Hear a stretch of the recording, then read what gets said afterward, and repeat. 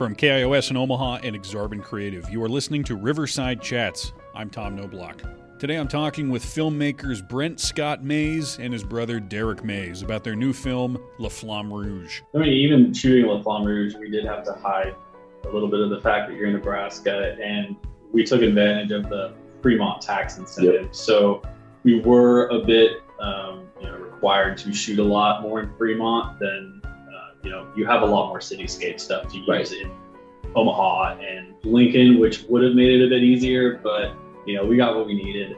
La Flamme Rouge is a movie that was filmed in Nebraska, although it doesn't necessarily take place there.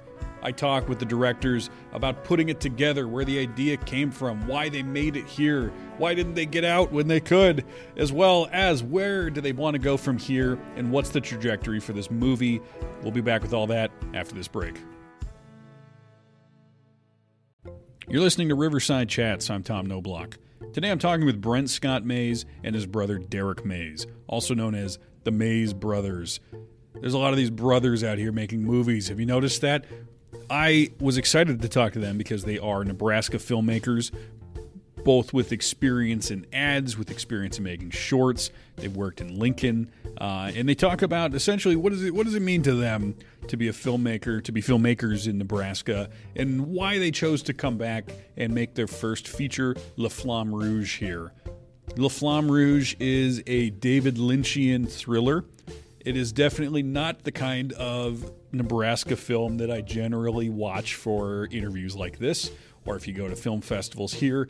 You get a lot of the Nebraska nice sort of satires. You get the Alexander Payne sort of homages. This is we're in surreal, violent, non-Nebraska like territory, which is exciting to have a new sort of genre attempt here. It was filmed in Fremont primarily, and we get to talk about why shoot this movie here if they have to in some parts hide that it takes place in Nebraska. Why come back to Nebraska at all if they could make the movie somewhere else? And it's an interesting conversation, particularly as there are movements led by people like the producer of La Flamme Rouge, Aaron Parks, to have tax incentives to have different types of productions come here. So it's not always just, hey, we're a bunch of friends and we got phones, why don't we go make a movie? Instead, it could be something a little bit more like a real industry, like a real thing that has money, where people come and they have equipment and maybe trailers that get paid, and all these crazy ideas like that. So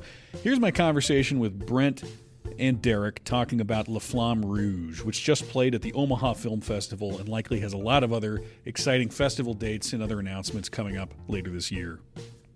I saw the movie, and first of all, congratulations on making a movie and having it premiere in festivals. It is cool, and it's a movie with real stars. It's not just like you made it with your friends and everything. So that's so much further than so many Nebraska filmmakers ever get. So my first thought, actually, after finishing it, was I wonder if these guys can explain what the hell Lost Highway was about. Yes, definitely. That's a great thought to have. Yeah, it seemed like David Lynch is all over La Flamme Rouge, right? So was David Lynch? I mean, what's your relationship with him? How far back does that go? Man, I don't know. The first time I saw Mulholland Drive, I think I was a freshman in college, and that just changes your life as a movie fan. You can't really go back. So there's a whole rabbit hole to go down, and then he got into it too. Yeah, he showed me Lost Highway for the first time. I don't know when. I remember it was early on in college, and that's still my favorite film. And Peter Deming, the guy who shot that, the cinematographer, he's probably my favorite DP as well. So it's kind of nice that we were able to get Balthazar, worked out pretty well. Well, those are tough movies, too. I mean, it's amazing that they're ultimately as commercially successful as they are, because they're like, I think a lot of people who love them, even, you ask them, like, wait, so what was that movie about? And they're sort of like, I don't know, but it was a great experience. So, I mean, it's got to be difficult and kind of daunting to try to go into that, because Lynch is sort of like his own genre, right? So, I mean, was it always the idea that you wanted to do something in that vein, and was it sort of daunting to try? I mean, it's one of those things. I think just if you're a big fan of it and you consume media that is, kind of in that sphere of influence, making something that's not necessarily like a rip off of it, but it's like adjacent and can live in that universe. It really comes naturally if you know what you're going for. So you guys are from Nebraska. What city are you from? Falls City. It's about 2 hours south of Lincoln. Okay. And not a lot of filmmakers from there, I'm guessing, right? Right. So, I mean, like, there's a lot of people who sort of have dreams of getting into the entertainment industry from Nebraska, and it's almost always like, it's okay as long as you get a day job or kind of have a backup plan. So, I mean, for you guys, how soon did you decide that's what you wanted to do, and how real did it feel like it could ever be? I went right out of school, kind of working as an assistant camera person, like traveling around, taking whatever I could get like that, So I AC'd and worked on short films and commercials and whatnot for a couple of years, and then got into doing music videos with him. And at that point, he was running an ad agency, and then we kind of, I don't know, I hit a point, and he hit a point where we were just like, we want to move into feature filmmaking, and that was about 2017. Yep. And at that point, we had solidified like the short film version of the La Flamme Rouge script. And it was just at that juncture where like, let's just turn it into a feature and just dive right in. So the short version, how similar to what ended up being on the screen was it? So it ends right at the shooting. Okay. Yeah. It would just cut off. Well, so it's also working as brothers kind of has its own. I don't know if that's quite a genre, but there is sort of a thing where there are brothers. You got your Coen brothers, your Fairley brothers. You must get along pretty well, right? Because I imagine to work with family, it's sort of like when you leave work, you still you take it with you, right? Because you hang out with family and you can talk work, you can sort of do that. So I mean, how did the dynamic develop between you two, and how did you decide you could handle each other for as much time as you must spend working on these things together? I mean, I think a lot like, I feel like there's a lot of similarities between brothers that end up doing, what we do. It's, you grow up and you don't necessarily get along, but then you get old and you're like, oh, we all like the same stuff and see things in the same way. And it's just, it ends up working out naturally, I think. And, it's super handy on set because we have our own way of working and our own shorthand. You can just cut through a lot of the crap a lot faster, I think, with a brothers team. Right. And like we talked about with how we write, it's like not a lot of writers have an immediate, like, kind of, this is a terrible idea, check. It's like, and there's no one that's going to tell each other that more than we are. So, we're not going to ruin each other's day being like, yeah, I hate that. That's a terrible idea. We're like, yeah, great. And you move on. You don't think about it. You don't get mad about it. It's just, we have that kind of check and balance that works out really, really well. So who's older? I'm older.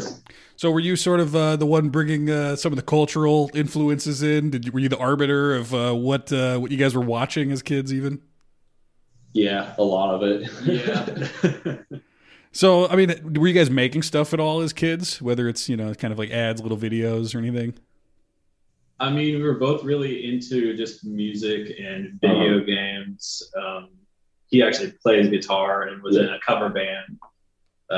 So I just think a lot of those, extracurricular hobbies growing up, just learning how to use music software and stuff when you're in high school, you already have a leg up going into like editing suites and stuff when it comes to film. So. Yeah, well, and the question I have that a lot of people, the advice you get is if you want to go into the entertainment industry, get out of Nebraska, right? So what's the appeal to stay in Nebraska or come back and then even to film the movie here? Because it's not like it's a typical Nebraska story or anything, La Flamme Rouge, right? So why Nebraska? Well, we wanted to kind of start our feature career proving that we could make a film kind of anywhere with whatever cast we wanted, with whatever things we have kind of stacked up against us. And it's a little bit cheaper making a indie here than it is in Los Angeles. So, but yeah, and that was another great point you had. We spent a lot of time in La Flamme Rouge kind of hiding where we are. It needs to be this nondescript, like, noir city in the middle of nowhere. And that had its own challenges, but like the next film we want to do, we will be able to maximize kind of the fact that we are in Nebraska and have these certain landscapes and stuff that you can't get elsewhere and whatnot. But yeah. I mean, even shooting La Flamme Rouge, we did have to hide a little bit of the fact that you're in Nebraska, and we took advantage of the Fremont tax incentive. Yep. So we were a bit, required to shoot a lot more in Fremont than, you have a lot more cityscape stuff to use in Omaha and Lincoln, which would have made it a bit easier, but, we got what we needed. And yeah, you can shoot your neon night city in Nebraska. It works. Well, yeah. I mean, so had you spent much time in Fremont? Like before the movie? Not until we started going there for location scouts. Yeah, I think we shot a couple things there with Aaron beforehand, like some commercial stuff. Yeah, that was about the extent of us knowing Fremont. So we had a lot of people on our team that did know it. So yeah. Well, I mean, it's funny. So your next movie is going to be maybe more in the. I mean, when people think of Nebraska stories or even Midwest stories, I mean, you got your Alexander Payne type. I feel like there's. You do see, at least in the independent movies, people either go that route where it's sort of like maybe a kind of gentle satire of Nebraska nice sort of stuff, or it's an independent horror movie that's all gore, right? And so, trying to navigate that, it's almost like you guys, you didn't really land in either, which is interesting. And yeah, like the whole time I'm watching, I'm sort of thinking like, I feel like this isn't supposed to be a Nebraska story because it doesn't seem like these people would be here. Yeah. I mean, so were you dealing with influences from Nebraska filmmakers at all, like Payne? No, I mean, I like a lot of his movies, but I guess not too much of what his films have resonate too much with what we want to make necessarily. Yeah, I feel like we're operating in such a different space that there really hasn't been much overlap with, the subject matter or, just that aesthetic of the, small Town or, riffing on the idiosyncrasies of people who live here. We could do that if we wanted to. Definitely. Yeah, I kept waiting for like a Nebraska person, like a more typically Nebraska person to show up in the movie. Then when that person didn't show up, I convinced myself, okay, never mind. This is not a Nebraska movie. I just need to let that go from my head. Yeah, I think if we did that, it might be more along the lines of like David Gordon Green's approach to this stuff. Yeah. So, okay, what was the kernel of the idea? How did this movie start to come together as a story? Basically, it's just a fusion of all of these aesthetic influences. You've got the very dark, mature, moody themes, and then just the visuals. Right. We had an uncle that grew up like there's these things where you can pay to ride behind or in front of the Tour de France and stuff. So he would, he'd do that stuff. We love old like audio equipment. I think some of the first visuals we had was this really smooth, like Thievery Corporation kind of classy scene with these two guys talking, listening to reel. So we kind of had these images and stuff that we wanted to convey, and then we kind of found a story to weave in between them with things that kind of interested us and that might fit there in a unique way. If you're just tuning in, I'm talking today with the Mays brothers, directors of the new film La Flamme Rouge, which filmed in Fremont and follows the story of one traumatic night as the life of a retired cycling champ unravels into a nightmarish fever dream of murder, steroid rings, and assassins. So what's the writing process? Do you guys, does one person sit at the computer and the other pitches ideas, or how does it work? We take turns. Yeah. And how long did it take to write? Really only about, 3 or 4 months once we started actually turning it into a feature. The short, I think, took longer than the feature. Well, it strikes me as because it is so atmospheric that a lot of that's probably hard to convey on the page. So, I mean, was it difficult to sort of tell people what you were going for from the script to, it's more of a feeling, it's a mood, right? And that's not, you can't just say like, the mood is this on the page and actually convey that effectively. So, I mean, how did you guys go about that? I mean, I think some of it had to do with the people we approached. Like, we knew George Griffith would read it the same way we wrote it, and same way kind of like Nicole and Balthazar, obviously. But some of the, I don't know, when we were pitching it to people that kind of didn't like have that, pre-loaded David Lynch kind of like lens in their mind, it was, we made a pretty good like pitch package with like visuals to kind of like explain like the tone is almost like more important in this thing than a lot of stuff that's going on in the script. And yeah, I think there was one point on set where Todd Lowe was like, I don't really know what's going on. I'm cracking these jokes, but there's all these people dying. I don't really know. So, yeah, I mean, I noticed you went with a lot of people who've worked with David Lynch. That must have been, I started this by asking about Lost Highway. I mean, do you guys care about the meaning of some of those movies, or is it just for you also sort of like the feeling, the atmosphere of that David Lynch sort of, the type of experience of it more so than just like, I get what's going on? I mean, I think it's one of those situations where, you don't have to have both of them. Like, I think you can enjoy either side equally, and if you do appreciate both, then more power to you. Yeah. It's because for us, it's like, people are always like, oh, it's style over substance, stuff like that. But to a certain extent, the style is the substance in a lot of the scenes, and that's where you get your meat of, juxtaposition, weird logic and how things work. Tricks you can do in filmmaking that you can't do in any other medium, and so that kind of makes it part of the story itself.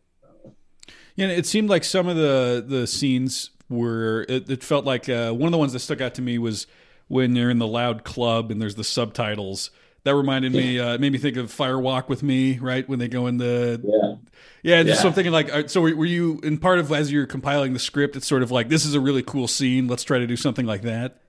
Yeah, I think just when cutting it, I think it was your idea to try that out with the subtitles, and we're like, okay, this kind of gives it a really cool, almost bigger feel too. Bigger feel, like a European feel almost. Mm-hmm. Yeah, well, nobody ever in movies seems to want to admit that you really can't hear people very well. Because it just seems low budget to do it that way. So the subtitles are almost like, no, we understand. It wasn't just that we did a bad job recording sound.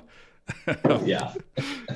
Okay, so as far as reaching out to the cast, I mean, had you worked with people who'd been in Hollywood productions or TV productions before, or was this sort of the first time working with that caliber of actor? We had, but not like with the actors. We'd work with like producers and like cinematographers and other people that had been in that realm, but not anyone that we grew up watching our favorite movies. So was that scary, or were you confident you could get some of these people? Like, even like Clint Howard. I mean, everybody's seen that guy in something, right?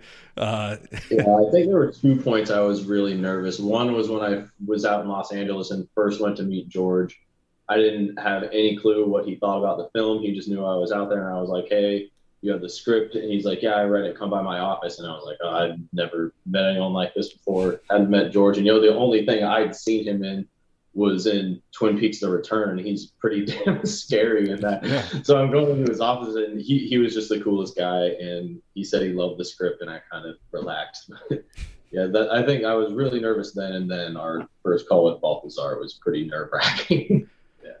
Well, and they play fairly different characters, right? I mean, so in Twin Peaks, right? He's sort of like George is like he's like the henchman to Doppelganger Cooper, right? Yep. So he's the one who shoots him, right? And then we get the lumberjack episode, right? Yeah. Okay.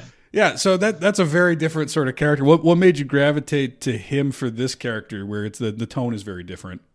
It's like just the way he looks on camera. It's just. He has that presence to him, and his delivery is almost unmatched. He's just got this, like, the guy just oozes cool. Yeah. And that's what we were looking for. Yep. That was our classic. Like, he even told us, he's like, after I read your script, 1, it's great. 2, he's like, I grew up wanting to play a detective all the time. So he's like, this is perfect. We'll have a bunch of fun.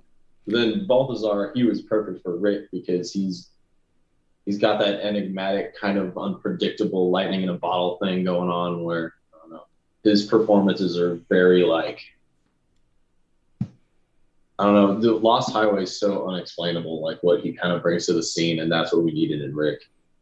Well, I guess that's kind of what I mean about what must be difficult to pitch a movie like this, right? Because you're starting with an influence that's unexplainable, and it's got to be tough to be able to explain that to somebody so they understand. So you're all making the same movie, right? So like, how do you direct the performances to sort of get at that when you're on set? I mean, it's definitely a game you have to play where you're coaching one actor to do something to where it clashes with the other actor in an almost unpredictable way. Like specifically that shooting scene that we shot, like that was a scary scene on the, up on the screen. It was a scary scene to shoot. Like we had the actors in the right mood, and it was just like, it was that powder keg feeling. Yeah, it was super tense. It was just as tense on set as it was on film, for sure. So yeah, when you can create those kind of moments, it's like with George and Clint. They both had that whole scene memorized with each other from back to front, and it's like a 5 or 6 minute scene. Yeah, so our coverage, every time. Yeah, and we're shooting on a zoom and we're on a dolly, so it's like we designed the blocking to do it in like all in one takes, and we would just switch coverage. So it's like by 3 minutes in, everybody on the entire set's just like quiet, staring at these guys, and it's all silent. This big art gallery and everything they're saying is like echoing through the rest of the book. You get them into those like kind of powerful feeling moments in real life, and you know that it's going to come across well on screen. It's kind of just leading them into those positions is like the interesting part, because we have to kind of design those every time we go into a scene of how we're going to approach it. But how many days did you have to shoot? Principal was 15. So that's got to be tight, right? You're sort of like running around, exhausted, I'm sure, at the end of every day, right? Yeah. So how many pages a day were you shooting? So yeah, I mean, like you were saying, something tonal like this, there'd be some days where you're just chewing through pages, and then there's other days where you're really only getting through maybe 2 or 3 pages, just because it's so many like inserts we have to get and so many actions we have to choreograph. And it was almost like the days where there was a lot of dialogue were easier to shoot, right, versus the days where we just have to capture feelings. Yeah, and that comes with having the caliber of actors we had to come there and do what we were saying with like Clint and George, where they're just like talking for 6 minutes at a time, like nailing everything. It's the actors made it easy for us in the style we tried to shoot it in, made it easy for us. But yeah, we wish we could have double or more the time we had in every scene just to get in there and like play even more. But you got to do what you have to do when you have your constraints of money and time and whatnot. I'm talking with Brent Scott Mays and Derek Mays, directors of the new film La Flamme Rouge, which played at the Omaha Film Festival. Follow Riverside Chats on Facebook, Twitter, or Instagram, and let us know what you think. We'll be back with more of the conversation after this break.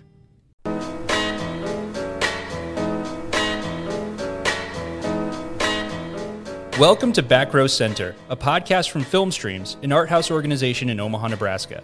I'm Filmstreams Communications Director Patrick Kinney, and I'm joined by Dana Ryan, Filmstreams Development Manager, and Diana Martinez, Filmstreams Artistic Director. Dana, will you tell us more about what to expect from Back Row Center? Every month, the three of us will come together to talk about what's happening at Filmstreams and in the larger film world. Our theaters are places where we use film to put different art forms in conversation with each other and springboard important discussions about identity, politics, and art with moviegoers of all ages. We're excited to bring these conversations to you in a brand new format and hopefully have some fun in the process. As many of you may know, we've been going nonstop since our closure in March due to coronavirus. From our slate of virtual events and Q&As to weekly new releases available on our site, we're excited for a more personal way to bring you all in closer to the heart of our organization by hearing straight from the people behind the scenes. You'll get to know the three of us, as well as the rest of the Filmstreams crew, as this podcast develops. Even though we're closed, we still believe in the power of film as a collective, communal experience. So subscribe to the podcast through whichever platform you listen, and we encourage you to tell us your thoughts about future topics, the films we talk about, and stuff we need to watch through our Facebook, Instagram, and Twitter. We're at Filmstreams everywhere. Until next time, we'll see you in the best seats in the house, Back Row Center.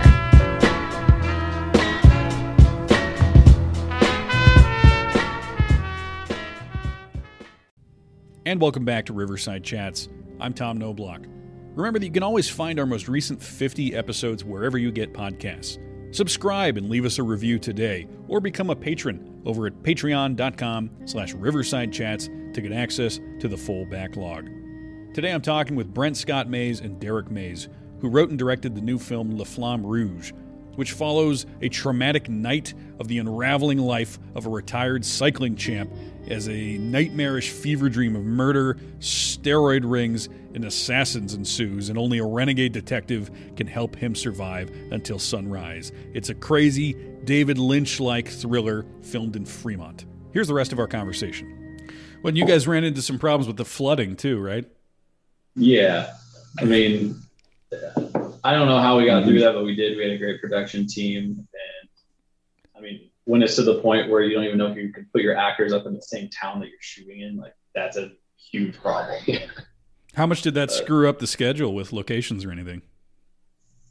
It wasn't too much with locations. It was just a matter of logistics, you know, moving crew around because the rooms we could lock in usually went to cast.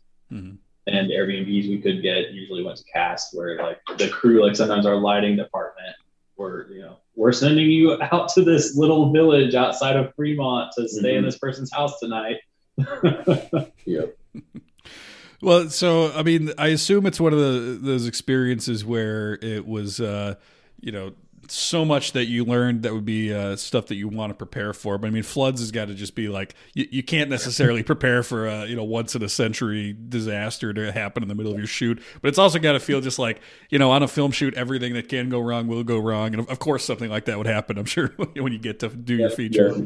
I remember that. I think there was one day where Aaron Parks wanted us to go location scout in Fremont, and if we would have went, I think we would have been stuck in Fremont for multiple days. Yeah. Like I remember seeing a video of a bridge being swept away. I'm like, dude, lucky we decided to not go today. Yeah, he was like, yeah, that would have been bad. He's like, maybe we could have built you a boat or something.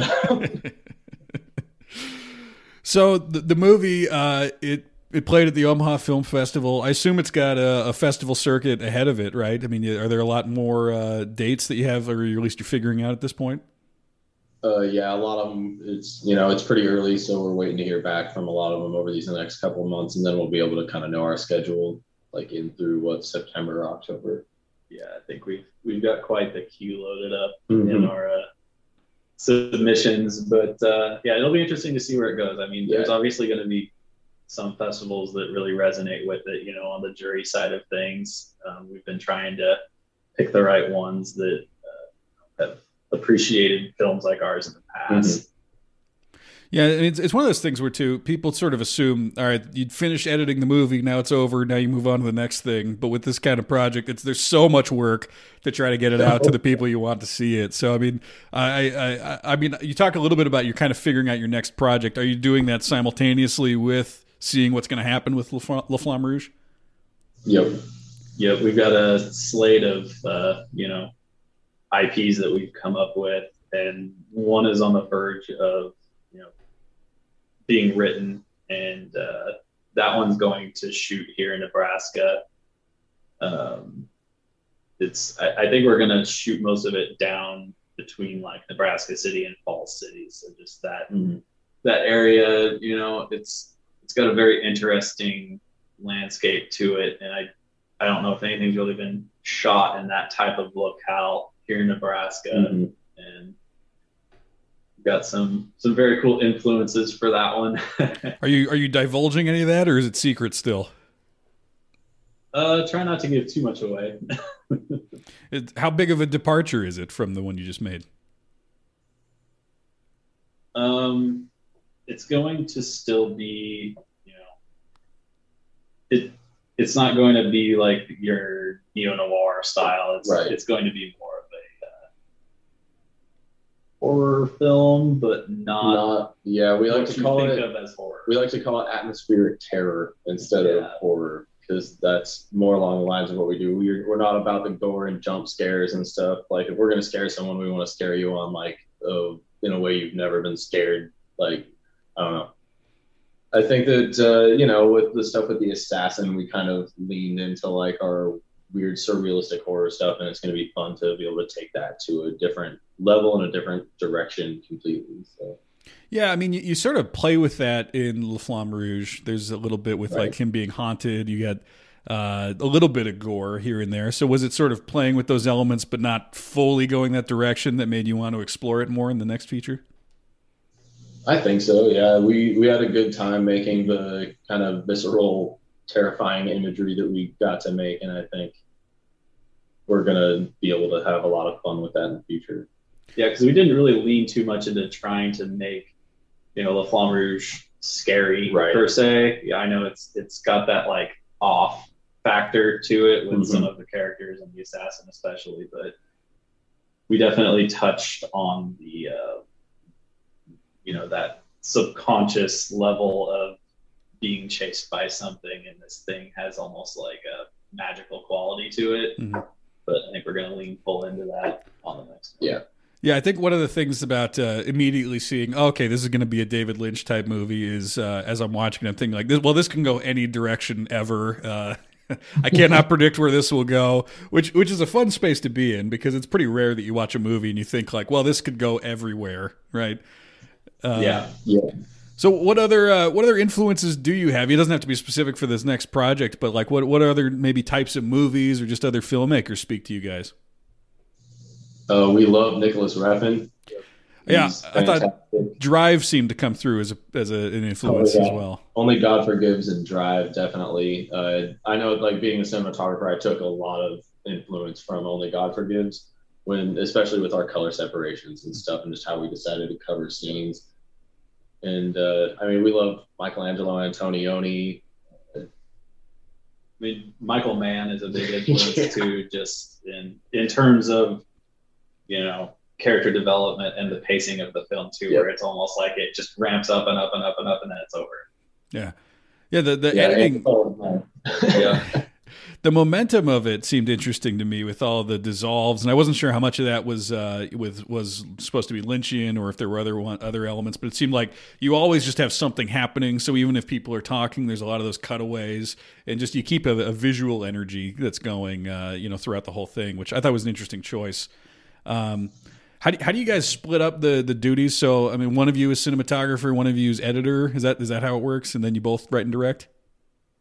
Well, I'm shooting on set. I'm the cinematographer, so I'm manning a camera and, like telling Gaffer what to do and how to light the scene and all that. So I'm kind of running that, and Derek's doing more of the like classic directing thing. So I'm kind of directing from the cinematography side on set, and he's filling the kind of, the normal director duties. But it works well because we can cover so much of the controlling kind of ground of what we want to do, and I don't have to worry about what he's doing because it's what I would do, and he doesn't have to worry about me, So like you were wondering, post too, like we both edit.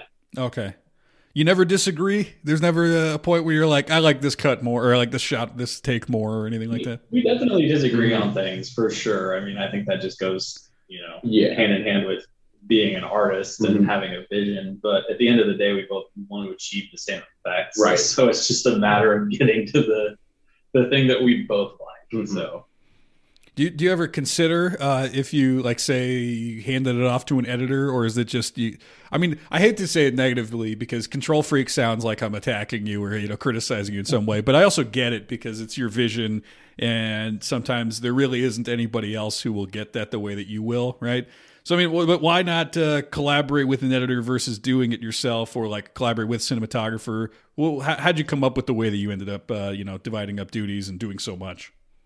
I mean, I think at this point, we just out of necessity in terms of just streamlining things and making sure it comes through, we just had to do it ourselves. Yeah. But I mean, if we find the right people that we trust going forward, and we'd love to have an editor. Editors, if you can show us an editor that we really jive with, we'd love to meet. Yeah, and I think this next one is going to be more like that because, like he said, La Flamme Rouge is such a weird style thing that we just kind of had to do this one to make sure it worked because it's our directorial debut. It's kind of our calling card for a lot of what we want to do. We just kind of needed to ensure that happened. But, yeah. So how long? And photography, when I started directing in school and stuff, and I wanted to be a director essentially right away, but the more I did that, the more I wanted to be shooting. So it's kind of like I became more of like a hybrid of the two. So it's like I shoot all of our stuff. So do you do traditional coverage, or do you storyboard exactly the shots, or how do you go about it? Our scripts are almost shooting scripts. Right. So the way we write is because we know we're going to shoot it. We don't really have a shot list or anything. We just know and have talked about it so much, like how the scene needs to be covered to impact things in the way it needs to be. And yeah, we don't do necessarily traditional like wide over coverage. And if we do that, it's like that scene with them in front of the lake. We do French overs the whole time. And then when something intense happens, bam, we break the line and we're like way under from the other side. So we do like, you got to learn the rules so you can break them, but we break them a lot for intentional reasons. So how was your film school experience? Because I think it's probably true of any degree that there's some people you meet who have film degrees, and like every other degree too, where it's like, wow, they don't seem to know much about movies, right? So like it seems like it's like you have to take on a lot on your own as well, right? You have to set the bar pretty high for yourself. What was it like for you? It's like you said, most film schools are going to be what you put into it. And I wanted to put everything I had into it. And I spent a lot of time just working on other people's sets. I really connected with the guy who ran the equipment room, Logan G. He's one of our friends. He's an assistant camera person out in New York. And, I was lucky to have a couple of people like him. One of my other friends, Jordan, found that I spent a lot of time around these guys that were willing to like teach me stuff like outside of class. It's like, I think that's where I got the most out of it. It's like your classes and stuff are great, but if you're not taking what you're learning there and going out by yourself and learning how to do it and seeing it happen, it's like you can tell me all you want about how to light this scene, but until I see someone do it, it's not going to register for me. It was kind of like that, and it helped with getting connections with people and the networking side of it and whatnot. It was good, and the access to some good gear. And I don't know, film schools, like if you want to do it, go for it. And if you don't, just work extra hard. So have you guys, have you met David Lynch? Have you used any of your actor connections to get at the guy? Not yet, but I did get to drink some coffee that David gave George when I first met George, but that's the closest. Do you know if he's going to be able to watch La Flamme Rouge? Do any of these guys talk to him enough? I'm sure he'll at least know about it at some point. I don't think it's going to go unnoticed that David doesn't kind of hear about this weird little movie that 3 of his like handpicked actors that were in, That's got to be almost kind of scary, but an honor, right? That he would even be aware of the movie. Yeah. Yep. So you guys, you want to keep making movies in Nebraska? Is that for practical purposes, or is it kind of like a mission statement? Yeah, I would say it's more of a mission statement. What's the mission?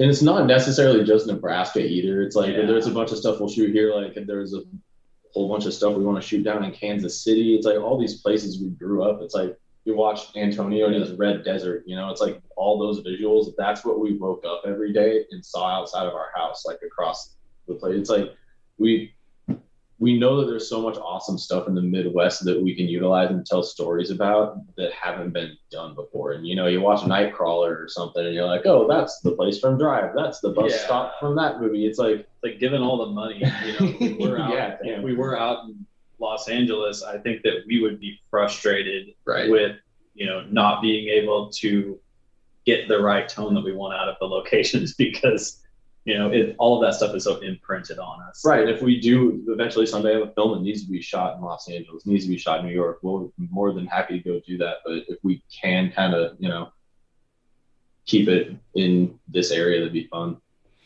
So is the goal to keep writing them as well, generating it all kind of originally? Yeah. I think we definitely love to work with other writers and stuff too, or we love books and graphic novels and whatnot. So it's like there's some cool existing stuff that we would love to touch someday. But yeah, I think the thing with collaborating with people or, turning someone else's screenplay into a film is that we really have to connect with it, and it would have to feel like something that we would write, I think. So how would you describe, like the career goals? Are there specific sort of like milestones you have? Like you're going to make a like a big budget action movie, space movie? You're going to make your like Lawrence of Arabia in Kansas, or what do you see on the horizon? This next one, we definitely want to do our second feature, and then we're also very interested in like, it's like one of our favorite things is True Detective. So we like those like 8 to 10 hour long episode, like kind of one-off seasons you can do. It's like that's something we would love to do. Limited series are awesome. So it's like it'd be fun to branch out and do some different, like, not just a film, go do a TV show, like either like limited series or like hour-long premium cable shows are definitely our bread and butter. Yeah, direct an anime someday, like we want to like eventually get into video games and stuff like that. It's like we grew up playing Metal Gear Solid, and we're like huge Hideo Kojima fans. It's like there's so much we want to do. It's just finding the right stories we want to tell. Well, it's a weird time because we're sort of like, is the feature dead? Is the feature in antiquated form, right? That's sort of the question we're having as it's sort of like, what even is a movie? Is it just a 90-minute episode of a TV show now as we enter the streaming era? So it must have kind of sucked, right, to have your movie come out and the Omaha Film Festival is not even entirely in theaters, right? I mean, how do you feel about the current climate of movies? I mean, in terms of releasing or the festival circuit? Well, in general. I'm sure as you're making it the whole time, it's got to be the dream to sit there and watch it with a crowd in a theater. And now we're sort of like, are theaters even going to bounce back? It's hard to tell. I mean, how do you feel about it?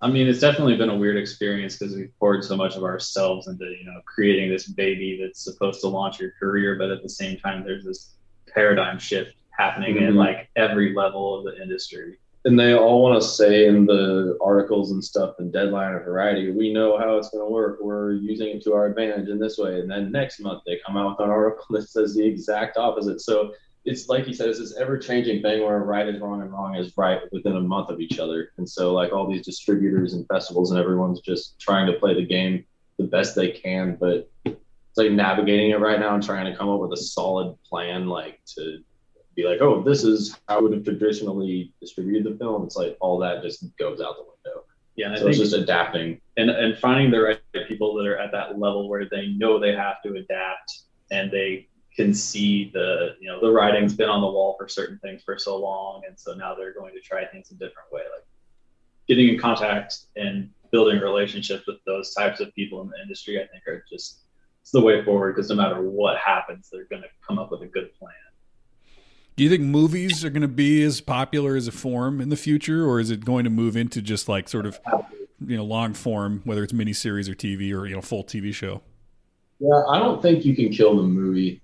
Like, I think it's going to stick around. And I think that, people have they're going through this, whole binge watching kind of thing where the series comes out, you sit there and watch it for like 12 hours and stuff. It's like I feel like you do that for long enough and for too much, you're just going to get to the point where you're like, man, I want to freaking watch an hour and a half movie and get like this whole story. And it kind of lends itself to, you can't tell some of the same stories and features that you can TV shows and vice versa. Yeah, sorry, go ahead. As much as I wanted to think that like making From Dusk Till Dawn into a movie into a series would be a good idea, it's like you just extended the movie that I could have watched a better version of with George Clooney in it for an hour and 40 minutes. Yeah, well, that one in particular, part of the fun is that it's sort of like two movies mashed into one, whereas to elongate it kind of ruins the surprise. Right. So, with COVID happening, sort of ending now. You had the floods. Now you've got COVID. It's got to be nice to think like, well, maybe the next one there won't be some huge global or local disaster that's going on, right? Are you feeling like you need to get back out there and make it once everyone's vaccinated here? It'd be great. Yeah, it would definitely be nice to get rolling on stuff sooner rather than later. Yeah.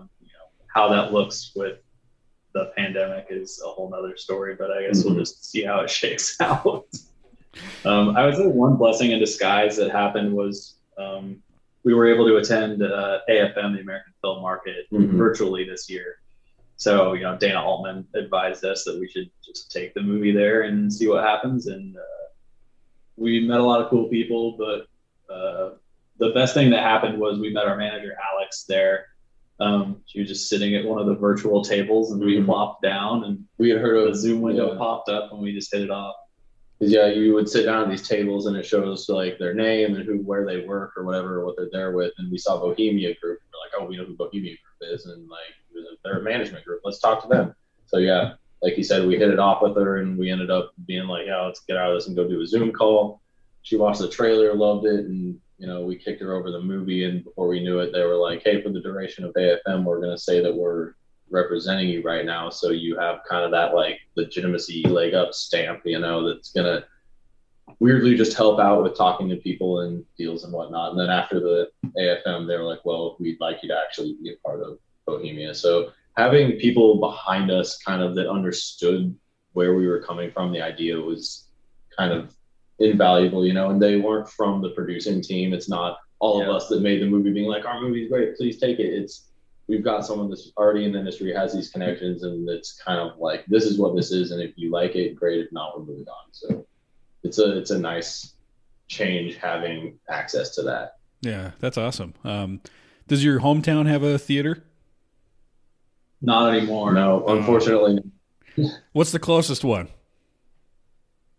It's in Kansas. Yeah, there's like a plywood. There's one in Hiawatha, Kansas, and I think it's 75% plywood. So I mean, and I was like, why did this new Scorsese movie look so bad? Then I went and bought the movie. I was like, oh yeah, because I watched it on unpainted plywood. So have you tried to set up a screening for people in the hometown, or friends and family that you grew up with? Well, we pushed them to the virtual screening for the Omaha, so hopefully that gives them all a good chance to watch it, and hopefully somewhere down the line, I think Aaron get the library to show it or something there.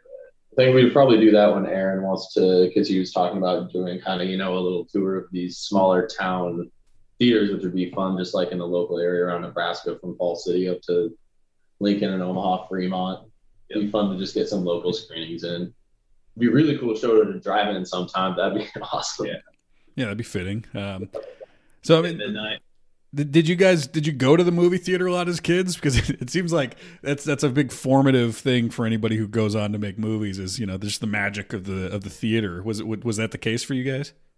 We did go to the theater, but I mean, there was 2 screens, and it was just your top box office movie every time. So we did go, but we just bought a ton of DVDs growing up, collecting DVDs. Anytime you would go out of town grocery shopping, we would spend our time in the DVD aisle just trying to find these gems that we never had access to. And we grew up in the days of video rental stores, so we did have a video rental store.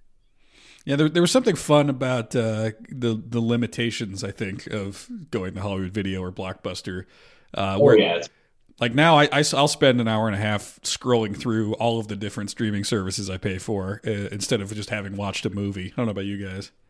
Yep, we completely agree. And I mean, we're huge fans of the physical format and just that process of having the film. You can see it; it's on your shelf. You want to enjoy it. I think the physical act of putting a disc into a player, it's almost like a ritual. Like you're strapped in, you can't get off the ride unless it's really bad. But if you bought it, it's probably good. So yeah, I mean, we still collect tons of Blu-rays. Did you have a lot of VHSs? Not too many. Our parents did. Right, they had a bunch, but then by the time we were spending our money in middle school buying DVDs, it was like the DVDs were finally at a point where you could buy them and they weren't like $30 anymore. Yeah, the whole VHS thing, people who have nostalgia for tapes, I don't quite get, because if you go back and look at a VHS, like, wow, that was horrible. It's panned and scanned. It sounds bad. It wasn't a good experience. What's one thing people don't think about with streaming versus physical media is, if you have a good system and you're playing it off of a disc, just the sound. Yeah, just Blu-ray sound is ass. Yeah. Absolutely. Yeah. So do you guys know, it's probably too early to figure that out, but at some point I'm sure, or you could just make a Blu-ray for yourself of the movie, right? To get that experience. Yeah. Do you have one already? No, we usually just watch the massive like render files that we have that are uncompressed. Yeah, but I mean, we'll eventually have a distributor where it'll be available to purchase physically, and another plan is to have the soundtrack on vinyl. Yep. Oh, nice. Yeah. So what's the next milestone for La Flamme Rouge at this point? Do you have a next screening date figured out, or is it all tentative? Uh, I think it's wherever it gets selected. Yeah. Next Okay. festival. There's been a pretty big gap. March, kind of, we don't have any like notifications as to whether or not we're screening. So we're going to find out a lot more in like May and April about where we're playing and when. So, But at some point, I don't think the vinyl release is going to be too far off. That won't be like. so where can people listening to this go to find all the updates as you figure them out? So our Instagram page is probably the coolest way. We keep up mostly on that before everything else. There's a Facebook page too, And Twitter. Twitter, All right, one last question that I'm guessing you don't or can't answer. So this new David Lynch thing he's working on, right? He's got some Netflix show, and there's rumors that it's some kind of secretly Twin Peaks continuation. Did you get any answers from your cast? Any intel? I keep my earmuffs on because I don't want to hear anything until I watch it. And I think George has to dodge questions a lot from people. I don't think he's going to tell us anything. And I mean, when it comes to that, we appreciate George enough to not pester him with because we have our circle of friends is like, has George told you anything? What's happening? We're like, dude, we haven't. Yeah, we asked him. can't ask him.